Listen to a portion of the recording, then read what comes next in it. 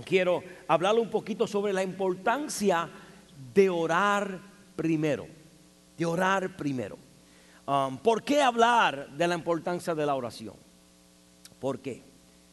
¿Por qué sacar todo un mes y santificar una serie para hablar específicamente sobre la importancia de la oración? Porque la oración es la clave hacia una relación con Dios. Una cosa es ir a la iglesia. Una cosa es congregarnos en el templo. Pero otra cosa es tener una relación con el Dios del templo. Eso es una cosa completamente diferente. Cuando usted entiende cuando usted entiende que para Dios es más importante que usted y yo tengamos una relación con Él, usted entonces va a entender que el venir a la iglesia es importante, pero es el resultado de una expresión privada para entonces manifestarla colectivamente entre los santos de la iglesia. Cuando usted lee la Biblia y usted comienza a analizar la trayectoria del ministerio de Jesús, Jesús pasaba más tiempo orándole al Padre que estar en la sinagoga. Ahora, Jesucristo cumplía la ley. Y como un buen judío y rabí, Jesús iba al tabernáculo todos los sábados. Porque él era judío, tenía que cumplir la ley. Sin embargo, la Biblia nos enseña y tenemos más evidencia de que Cristo oraba al Padre más de lo que Cristo iba a la sinagoga. Yo digo esto para decirles, hermanos, no es que ore y deje de congregarse. Porque Pablo dice que no debemos de dejar de congregarnos como muchos tienen de costumbre. Pero es el por qué me congrego. Me congrego porque cuando me reúno con los santos de la fe, en base a mi relación con el Señor y la relación que tú tienes con el Señor, al unirnos causa una sinergia y casi una explosión que provoca cambio. Cuando usted lee el libro de los Hechos, cuando estaban en el aposento alto, estaban congregados, pero el poder de la congregación era la oración. El poder de estar juntos era el resultado de que cada uno de ellos entendían la importancia de establecer una relación con Cristo, y esa relación se da a cabo de una vida de oración. Yo tenía un amigo, y todavía lo tengo en Nueva York, se llama Rubén Tavares, evangelista. Dios lo usa poderoso. Y él siempre decía en su mensaje, no importaba si él hablaba un mensaje evangelístico, un mensaje doctrinal, él siempre decía en su mensaje lo siguiente: el hombre que no ora no conoce a Jesús. Él decía, if you don't pray, you don't know Jesus. Si usted no ora, usted no conoce a Jesús. Y esto es una gran verdad, hermano. ¿Por qué? Porque conocer a Jesús es más que tener una visión o una imagen de Él. Orar, hablarle al Padre, hablarle al Hijo y hablarle al Espíritu Santo es más poderoso que tener una visión de ellos. Ay, yo fui a la iglesia, se me pararon los pelos. ¡Wow! Yo fui a la iglesia, estaba durmiendo y tuve un sueño y vi un Cristo con los ojos de fuego que le salían por los ojos, un pelo rubio. Eso es bueno, pero para conocer ese Dios de la visión, la única manera que lo hacemos es en comunicación con Él. Orando al Padre, clamando al Señor. El conocer a Cristo, ¿sabe cómo se da? Se da por medio de la oración, hermano.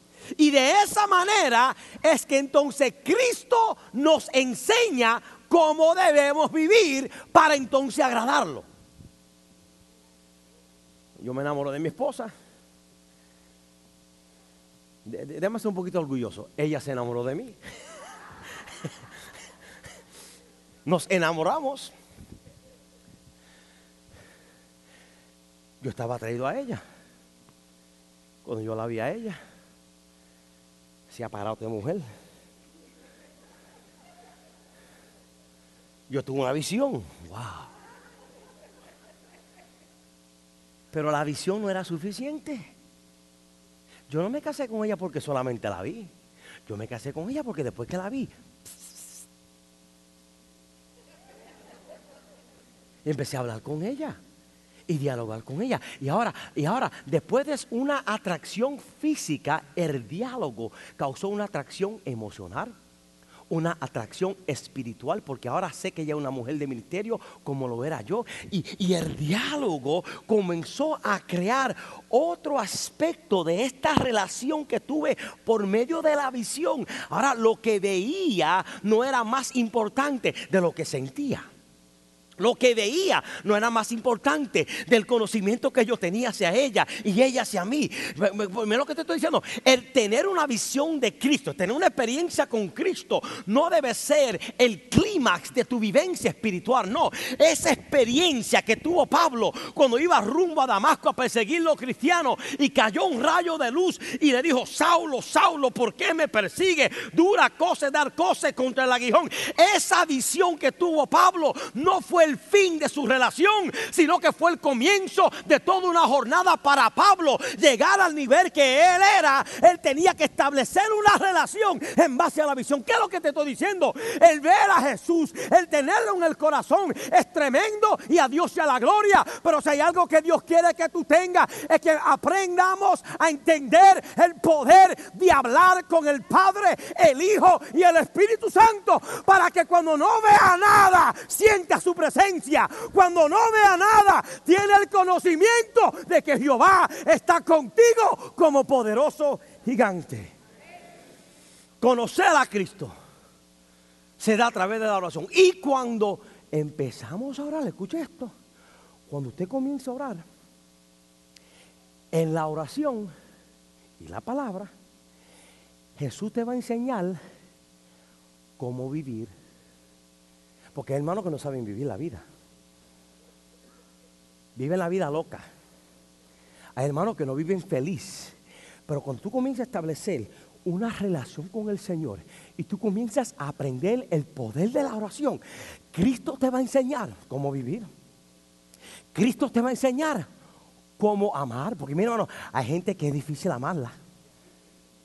Hay gente que, hermano, no me mire visco, sea así.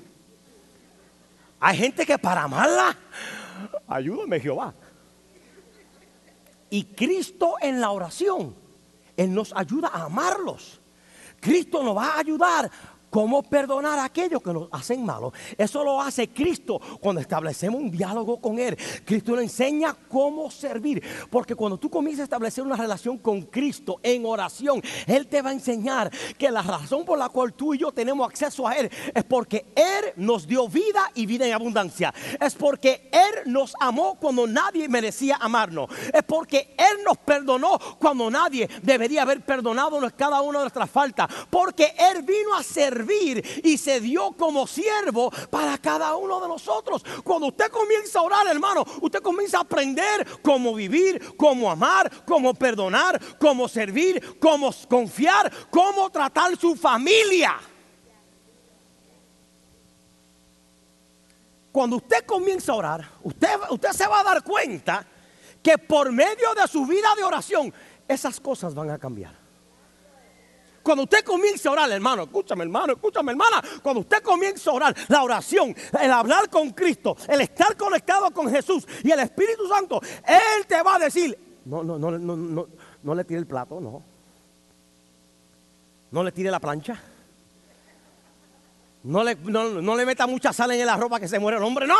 Cuando tú comienzas a orar, el Espíritu Santo te va a enseñar cómo es que tú debes manejar tu familia, cómo tú puedes volver a confiar, cómo tú puedes servir, cómo tú puedes perdonar, cómo tú puedes amar y cómo es que tú debes vivir. Pero eso solamente se va a dar a la medida con que tú comienzas a orarle al Padre, al Hijo y al Espíritu Santo, hermano. Mira, hermano. Mira, hermano, hay veces que yo estoy diciendo unas cositas, pues yo estoy en diálogos, y mi esposa está sentada en el mismo cuarto, y sin yo decirle una palabra, ella sabe lo que yo voy a decir. Eso no le pasa a usted, que usted está hablando con alguien que usted conoce íntima, y usted empieza una frase y ella termina la otra frase. ¿Sabe cómo se da eso? Eso se da a causa de la intimidad. El conocer a la persona, que ya tú le lees los pensamientos, tú le ves, como dice en inglés, el body language, el lenguaje del cuerpo. Y ya tú, ok, por ahí que va. Ajá.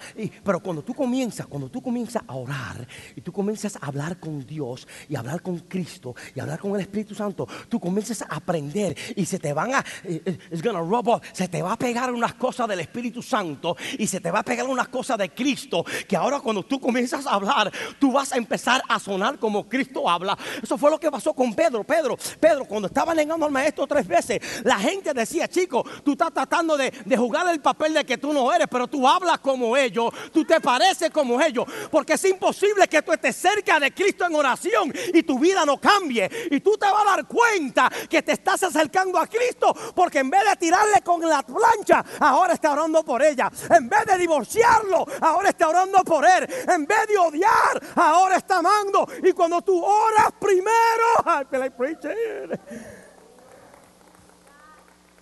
Pero el problema de muchos de nosotros, ¿sabe cuál es? Que a veces muchos de nosotros tenemos la tendencia de orar como el último recurso. Yo voy a tratarlo todo. Y si nada sucede, entonces vamos a orar. Oramos cuando no podemos hacer nada más, pero Dios desea que oremos antes de hacer cualquier cosa. Toca al que está para y dile, ora primero.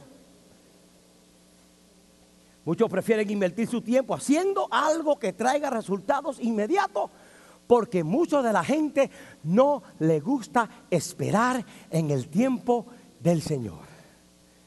Escúchame, las estadísticas demuestran que pocas son las personas que oran a Dios. Lo vemos en los discípulos. ¿Usted se acuerda cuando Jesús estaba en el Getsemaní? Le dijo a los discípulos, chicos, oren conmigo. Por el amor de Dios, me van a matar por culpa de ustedes, por lo menos oren por mí. Escúchame, Jesús los invitó a orar. Pero ellos no querían orar, ellos querían estar con Cristo. Ellos no querían orar, porque la oración, ay Dios mío, aburrido, estoy cansado, me duelen los callos. Pero ellos estaban más cómodos estar con Cristo que orarle al Padre. Yo vengo a decirle, hermano, no estés cómodo con solamente decir, yo soy cristiano, yo voy a la iglesia New Bell, como dicen los puertorriqueños, New Bell. Yo voy a la iglesia a nivel. No. Establece una oración con el Padre para que en tu momento de tu Getsemaní tú puedas decir lo que dijo Cristo. No se haga mi voluntad, sino la tuya, oh Dios. Otros piensan que no necesitan orar. ¿Sabe por qué? Por la tecnología que tenemos, por la ciencia que tenemos, por las medicinas que tenemos. Yo me acuerdo cuando yo era pequeño, que no había mucha tecnología y mucha ciencia y mucha medicina. Yo me acuerdo que para todo había que orar. Había que orar. Pero hoy en día, Walgreens se ha convertido en el Dios para muchos de nosotros. Hoy en día CVS se ha convertido en el Dios para nosotros. Te duele la espalda, te compra una pastilla. Te duele la cabeza, te compra un Advil. Te duele el pie, te mete, no sé, un qué sé yo qué. No, usted sabe lo que está hablando. Pero cuando usted no tiene nada de eso. Pero hermano, yo vengo a decirle, hay enfermedades que pastillas no pueden curar. Hay síntomas que pastillas no pueden remediar. Pero cuando tú tienes una relación con el Señor, aleluya, y tú comienzas a orarle al Padre cuando no tienes para pagar pastillas. Y cuando no tienes para pagar tu seguro médico, hay una dependencia del Padre, porque tu dependencia no es el resultado. No tengo pastilla, voy a Cristo. No, tu dependencia es, aunque no tenga pastilla o tenga pastilla, Cristo es mi primera prioridad, mi primera opción. Y es ahí donde Dios se glorifica en la vida de aquellos que oran primero. Ahora, escucha, hermano. Antes de tomar decisión, ya nos vamos. Antes de tomar decisión, ore primero. Antes de tomar una decisión, ore primero. Y no me venga con el cuento que yo siento.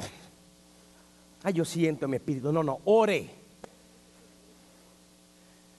No, que la hermana me profetizó. ¡Ore!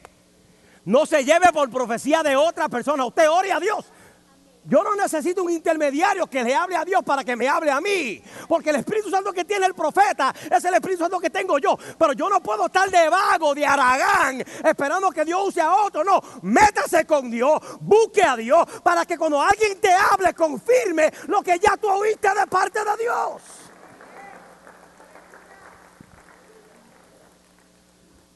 So, ¿qué hago con mis cargas, Señor? ¿Qué hago con mis cargas? Llévasela al Señor. Mira lo que dice la Biblia. Segunda de Reyes. Un rey Ezequías tiene una situación. Leamos el texto. Segunda de Reyes, capítulo 19, versículo 14 al 16. Escuche esto. Dice: y tomó Ezequías las cartas de las manos de los embajadores, y después que la hubo leído, subió a la casa de Jehová y las extendió Ezequías delante de Jehová.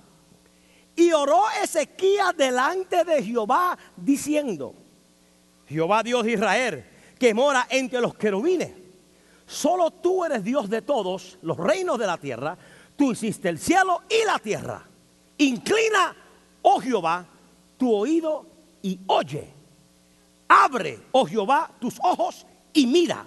Y oyes las palabras de Sennacherib, que ha enviado a blasfemar al Dios viviente. Aquí vemos unas imágenes. Una de las imágenes más poderosas que nos enseñan qué debemos hacer antes de tomar una decisión. Escúchame, Ezequías, rey de Israel, está reinando en un tiempo en la vida, en la historia de Israel, donde el ejército de Asiria marchaba contra los israelitas. Y Rabásquez, mensajero de Asías, le envía a Ezequías una carta amenazándolo a él como rey y amenazando al pueblo, diciéndole que no confíe en Dios por salvación, porque Asías lo va a matar. Y viene este siervo Rabásquez con el rollo y se lo entrega a Ezequías. Y cuando Ezequías recibe el rollo, él tenía dos cosas que podía hacer. Número uno, atemorarse. O número dos, vivir en la tentación de desconfiar a Jehová. El siervo le dice: el rey Asías me dijo que no clame a tu Dios, porque él te va a destruir y no hay nada que tu Dios pueda hacer para evitar lo que viene. ¿Usted sabe lo que es eso? Que venga alguien a tu casa y te toque la puerta y diga: tú puedes dar todo lo que tú quieras, pero yo quiero que tú sepas que mañana a las 7 yo vengo con mi caimanes, como dice el buen dominicano. Vengo con mis tigres y vengo con mi corrillo y te vamos a arrasar con todo. Y te vamos a matar a ti, a tus hijos, a tu descendencia. Esa tiene que ser las 24 horas más horribles de la vida que de cualquier individuo. Pero ¿qué hizo Ezequías cuando vio el rollo? ¿Sabe lo que hizo? ¿Sabe lo que hizo? ¿Sabe lo que hizo? Él abrió el rollo, leyó lo que dijo el rey: te voy a matar a ti, a tu mamá, a tus perros, al gato. Eso no está ahí. Te voy a matar, te voy a destruir. No tiene por qué. ¿Y sabe lo que hizo el rey Ezequías? Él tiene dos opciones. Él pudo haber quedado el rollo abierto y estar pensando: ay Dios mío, y tratar de interpretar cada letra en el hebreo, en el latín, en el arameo. ¿Sabe lo que hizo el rey? El rey empezó a cerrar el rollo. En otras palabras, estas palabras no me van a mantener abrumado. Yo vengo a decirte, hermanos, cuando se levante voces contrarias y cuando el enemigo ruja contra ti y tú abras el rollo del enemigo y él comienza a traerte palabras amenazantes, no te quedes hipnotizado en los comentarios del enemigo. Mira el que está a la par y le cierra el rollo, cierra el rollo, cierra el rollo. Hay que aprender a cerrar el rollo cuando se levanta el diablo contra ti. Hay que aprender a cerrar el rollo cuando los enemigos se levantan. Hay que aprender, hermano. ¿Qué hizo Ezequías? Cerró el rollo. ¿Y sabe lo que hizo con el rollo? Trajo el rollo. ¿Lo que hizo? Trajo el rollo delante de Jehová. Y cuando lo trae delante de Jehová, abre el rollo. Ay, Dios mío. Y el rey hace esto, mira. Se postra delante de Jehová, diciéndole: Señor, tú eres más grande que esta situación. Tú eres más grande que esta situación. Por eso en momentos de crisis en momentos de dolor, comienza a aprender a orar primero. Si Ezequías fuera muchos de nosotros, pues mira, dile al rey que yo dije que venga para acá, que yo también tengo power. Pero ¿qué hizo el rey? No, antes de tomar una decisión, me voy a orar primero. Antes de amenazar al enemigo, me voy a orar primero, porque necesito tener la certeza de que Dios está conmigo. Porque si ¿cómo él manejó la carta? La llevó a la casa de Jehová. La extendió delante de Jehová. Escúchame, hermano. Yo te pregunto, ¿estás luchando con la tentación de ceder al pecado por no entregárselo al Señor? Hoy yo te animo, entrégaselo al Señor. ¿Está tu corazón abrumado por temores, preocupaciones, dolor o lamento? Entrégaselo al Señor. ¿Has sentido tu culpabilidad por lo cometido delante del Dios Santo? No te frustres, tráele tu culpabilidad y entrégasela al Señor. Porque no hay nada más grande en la vida de un hombre cuando el hombre entiende, antes de tomar una decisión, le voy a orar primero. ¿Cuál es el modelo que vemos en la Biblia? Lo vemos en Jesús. Jesús oró primero antes de escoger a sus discípulos, dice la Biblia. Es más, la Biblia dice, Jesús oró toda la noche antes de escoger a sus discípulos. Estamos hablando de Jesús, el Hijo de Dios, pero no tomó la decisión de elegir a nadie sin primero orarle al Padre. Jesús oró primero antes de hacer el milagro de los panes y los peces. Primero, Jesús oró primero antes de levantar a Lázaro de entre los muertos. Se paró frente a la tumba y dijo, oh Jehová, Dios, yo sé que tú me oyes. Jesús oró primero y habló con el Padre en oración en la cruz. Antes de comer. ¿Cuántas palabras Jesús dijo en la cruz? Expresión. 7. ¿Sabe que la primera fue una oración? Jesús, antes de expresar una palabra en la cruz, lo primero que hizo fue oró. Y lo último que dijo fue una oración.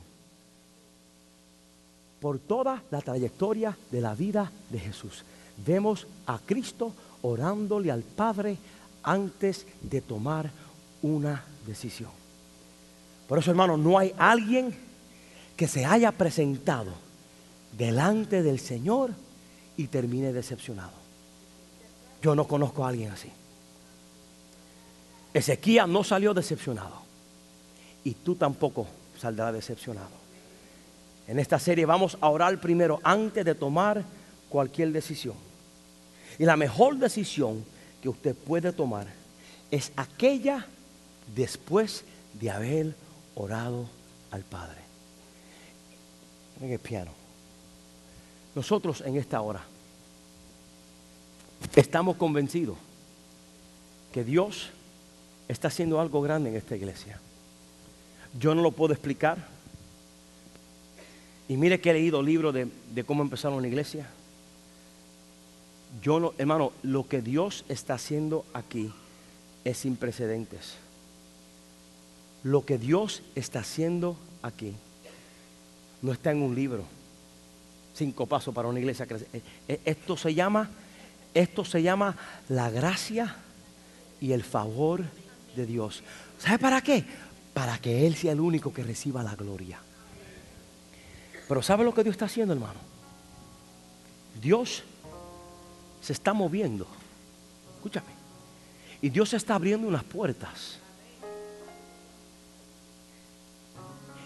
Y escúchame lo que le voy a decir. Yo creo que usted lo analice. Porque hay veces, déjame para acá abajo para que la gente me vea la cara y la espinilla que tengo. Hay veces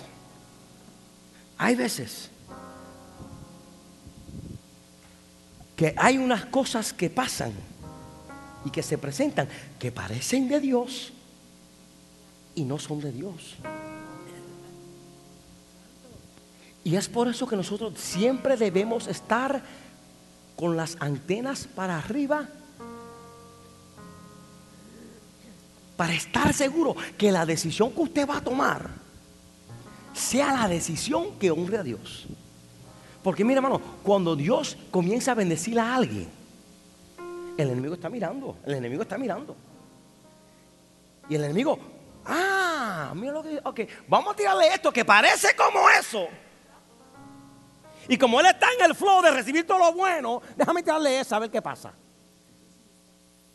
Por eso hay que tener los ojos abiertos, los oídos agudizados y el espíritu sensible para escuchar la voz de Dios. Ahora, Dios está haciendo algo grande en esta iglesia para su gloria. Y consecuencia de eso, y yo quiero que usted sepa, hermano, y esto es, usted conoce mi corazón, yo ni me privo de nada, esto es para la gloria del Señor. Y Dios nos está dando favor en la ciudad. Dios nos está dando favor en la ciudad para su gloria.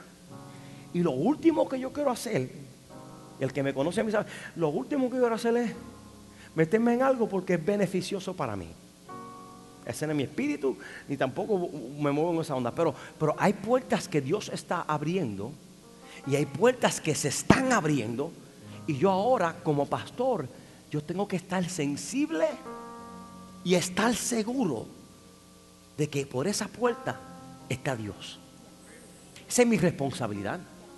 Porque yo soy responsable a Dios por cada uno de ustedes que confían en esta iglesia para hacer lo que hacemos. Y ay de mí, ay de Gaby, que yo presuma una posición sin consultarle a Dios cuando estoy en una iglesia que depende y confía que yo estoy hablando a Dios para tomar decisiones. Ay de mí. Por eso yo creo en consejo, por eso tengo una junta de ancianos, por eso tengo hermanos en la iglesia que no me dicen lo que yo quiero escuchar, me dicen la verdad. Me dicen la verdad. Y porque me dicen la verdad no lo voy a sacar del lado, no, te necesito. Y ¿sabes qué? Una puerta se nos ofreció. Nos ofrecieron una puerta. Nosotros estamos alimentando a los deambulantes un viernes al mes en Downtown Kissimmee. Una señora se llama Jan, 70 y pico de años. Ella tiene un edificio. Póngame la foto ahí. No, esa no es la foto, no, esa no es. Esa. Ahí vamos, cada mes, un viernes a mes. Ahí, donde está el rótulo ahí vamos y ahí le damos de comer. Muchos de ustedes han ido. Le preparamos comida, le predicamos, se convierten al Señor. La otra casita, ahí vive la dueña de todo eso. Ahí viven deambulantes que no tienen dónde vivir. Y es un ministerio que ya por 9 años está en su existencia haciendo este tipo de trabajo, alimentando a la comunidad. La señora, hermana en la fe, please lower my mic. La señora, viendo que la iglesia en New Birth está impactando a la comunidad, Dios no ha dado gracia con ella. Y ella habló con Norby. Bueno, si usted va ahora, hay un letrero ahí que dice Ministry closed until further notice. Un ministerio que impacta familias, impacta deambulantes. Usted pasa por esa propiedad hoy, eso es lo que usted va a ver. Está cerrado, lo cerraron. Por falta de dinero, por falta de fondo. Y ella nos llamó a nosotros. Y yo me reuní con ella hace como semana y media, 2 semanas atrás. Y ella me preguntó, Pastor Gaby, yo quiero escuchar tu corazón. ¿Cuál es tu corazón con la comunidad? Y yo empecé a compartirle que no solamente queremos darle de comer al deambulante, sino ayudarlo comprensivamente, sacarlo de las calles, meterlo en un programa, enseñarle a cómo aplicar una aplicación, llenar una aplicación, cómo tener un resumen, cómo ir a una entrevista, cómo ayudarle con todo el proceso. Si no sabe inglés, enseñarle. Y tenemos aquí tenemos trabajadores sociales, gente que pueden ayudar. Y la meta no es solamente darle comida, sino que puedan entrar sin casa y terminen rentando, y entren mal y terminen bien. Y cuando esa hermana escuchó la visión, ella, wow. Y ahí me dijo, pastor, yo estoy vieja, no creo que pueda hacer esto más. Y yo necesito a alguien que me ayude, si no lo voy a cerrar. Y yo le dije, vamos a hacer algo, vamos a orar. Suena buena. la idea, suena bueno la idea, suena fantástico, cualquiera se mete, vamos para allá. Pero aunque se vea buena hay que orar, porque hay que estar seguro que eso es lo que Dios quiere. Ella, semana y media atrás, me dijo, pastor, vamos a orar. Y yo le dije, vamos a orar 30 días. Y es en base a esa conversación que empezamos esta serie, Orar Primero. Porque ¿sabe lo que yo quiero hacer? Yo quiero que usted se una conmigo y juntos vamos a orar por eso. Porque si es de Dios, lo hacemos. Si no es de Dios, aunque se vea linda y atractiva, no lo voy a hacer. Pero yo quiero estar en la perfecta voluntad del Señor. ¿Qué implica esto? Eso para todos los efectos. Put the building back. Para todos los efectos, eso está comprado. Ella no le debe nada al banco. Eso está pagado cash. Para correr ese ministerio, ella me dijo, pastor, la electricidad $1,000 al mes. $1,000 al mes. Tengo 2 empleados que son los que me ayudan a mantenerlo. Entre otras cosas, el seguro, el agua. $3,000 al mes es lo que me cuesta eso. Para que eso corra y para seguir alimentando a la familia, a los deambulantes, $3,000 al mes. Y yo no puedo. Tengo varias iglesias que me ayudan con 100 pesos, 200 pesos, 500 pesos. Y con lo que ellos me dan, yo simplemente logro la mitad de los 3,000 pesos. Pero vamos a orar, pastor, porque si Dios pone esto en tu corazón, yo estoy dispuesto a entregárselo a ustedes. Y que ustedes se queden con esto. Y ustedes corran el ministerio. Y que New Birth sea la que corra todo esto. Y administremos todo esto para la gloria del Señor. Hermano, yo por poco corro como G, así. Yo lo que quería correr, hablar lengua y patalear. Pero yo ya sabes que, hermana, tengo que orar primero. Tengo que orar primero. Obviamente, el tomar esto implica una gran responsabilidad. Y yo no quiero impulsarme por emociones, defraudar a Dios y a presionar a la iglesia. Yo voy a orar, vamos a orar. Y así como Dios consiguió un hermano que me diera el asfalto para la tierra, y conseguimos un hermano en la iglesia que me dio 13,000 pesos para arreglar la casita, y otro hermano que me dio, y uno que me dio 60,000, 65,000, y otro que me dio 200,000. Todo lo que Dios ha hecho aquí ha sido un milagro, hermano. Así que yo voy a orar, vamos a orar, pero dice la Biblia, orar y velar. Y velar. Mientras estamos orando, yo voy a crear un plan y me voy a reunir con la junta de ancianos. ¿Y cuáles son las posibilidades de que si esto se da, cómo nosotros, en colaboración con ella, con lo que ella recibe, hacer? No, yo no sé, hermano, yo no sé. Yo lo que sí sé es que yo no voy a tomar una decisión, sino como hizo Ezequías, trajo el rollo delante de Jehová. Señor, esto está delante de nosotros. Y yo quiero honrarte a ti y honrar a la iglesia. Y, hermano, yo como su pastor, yo quiero que usted sepa, yo nunca voy a hacer algo en esta iglesia sin informárselo a ustedes primero. Nunca. Porque yo honro a Dios y yo lo honro a ustedes. Y hay que orar. Y hay que pedir dirección. Amén, hermanos. Así que vamos a orar primero. Usted va a tomar una decisión grande. Antes de tomarla, ore primero. Usted se siente airado, pero ore primero. Secuestre esa actitud y esa emoción. Secuéstrale en la oración, hermano. Someta su carácter a la oración. Sométalo, hermano, sométalo. ¿Quieres cambios en tu familia? Pero ponte a orar. ¿Tú quieres cambios en tu manera de vivir? Porque es imposible que tú te acerques a Dios y no te parezca a Él. Es imposible que tú te acerques a Dios y no se te pegue la esencia de lo que Dios es en oración.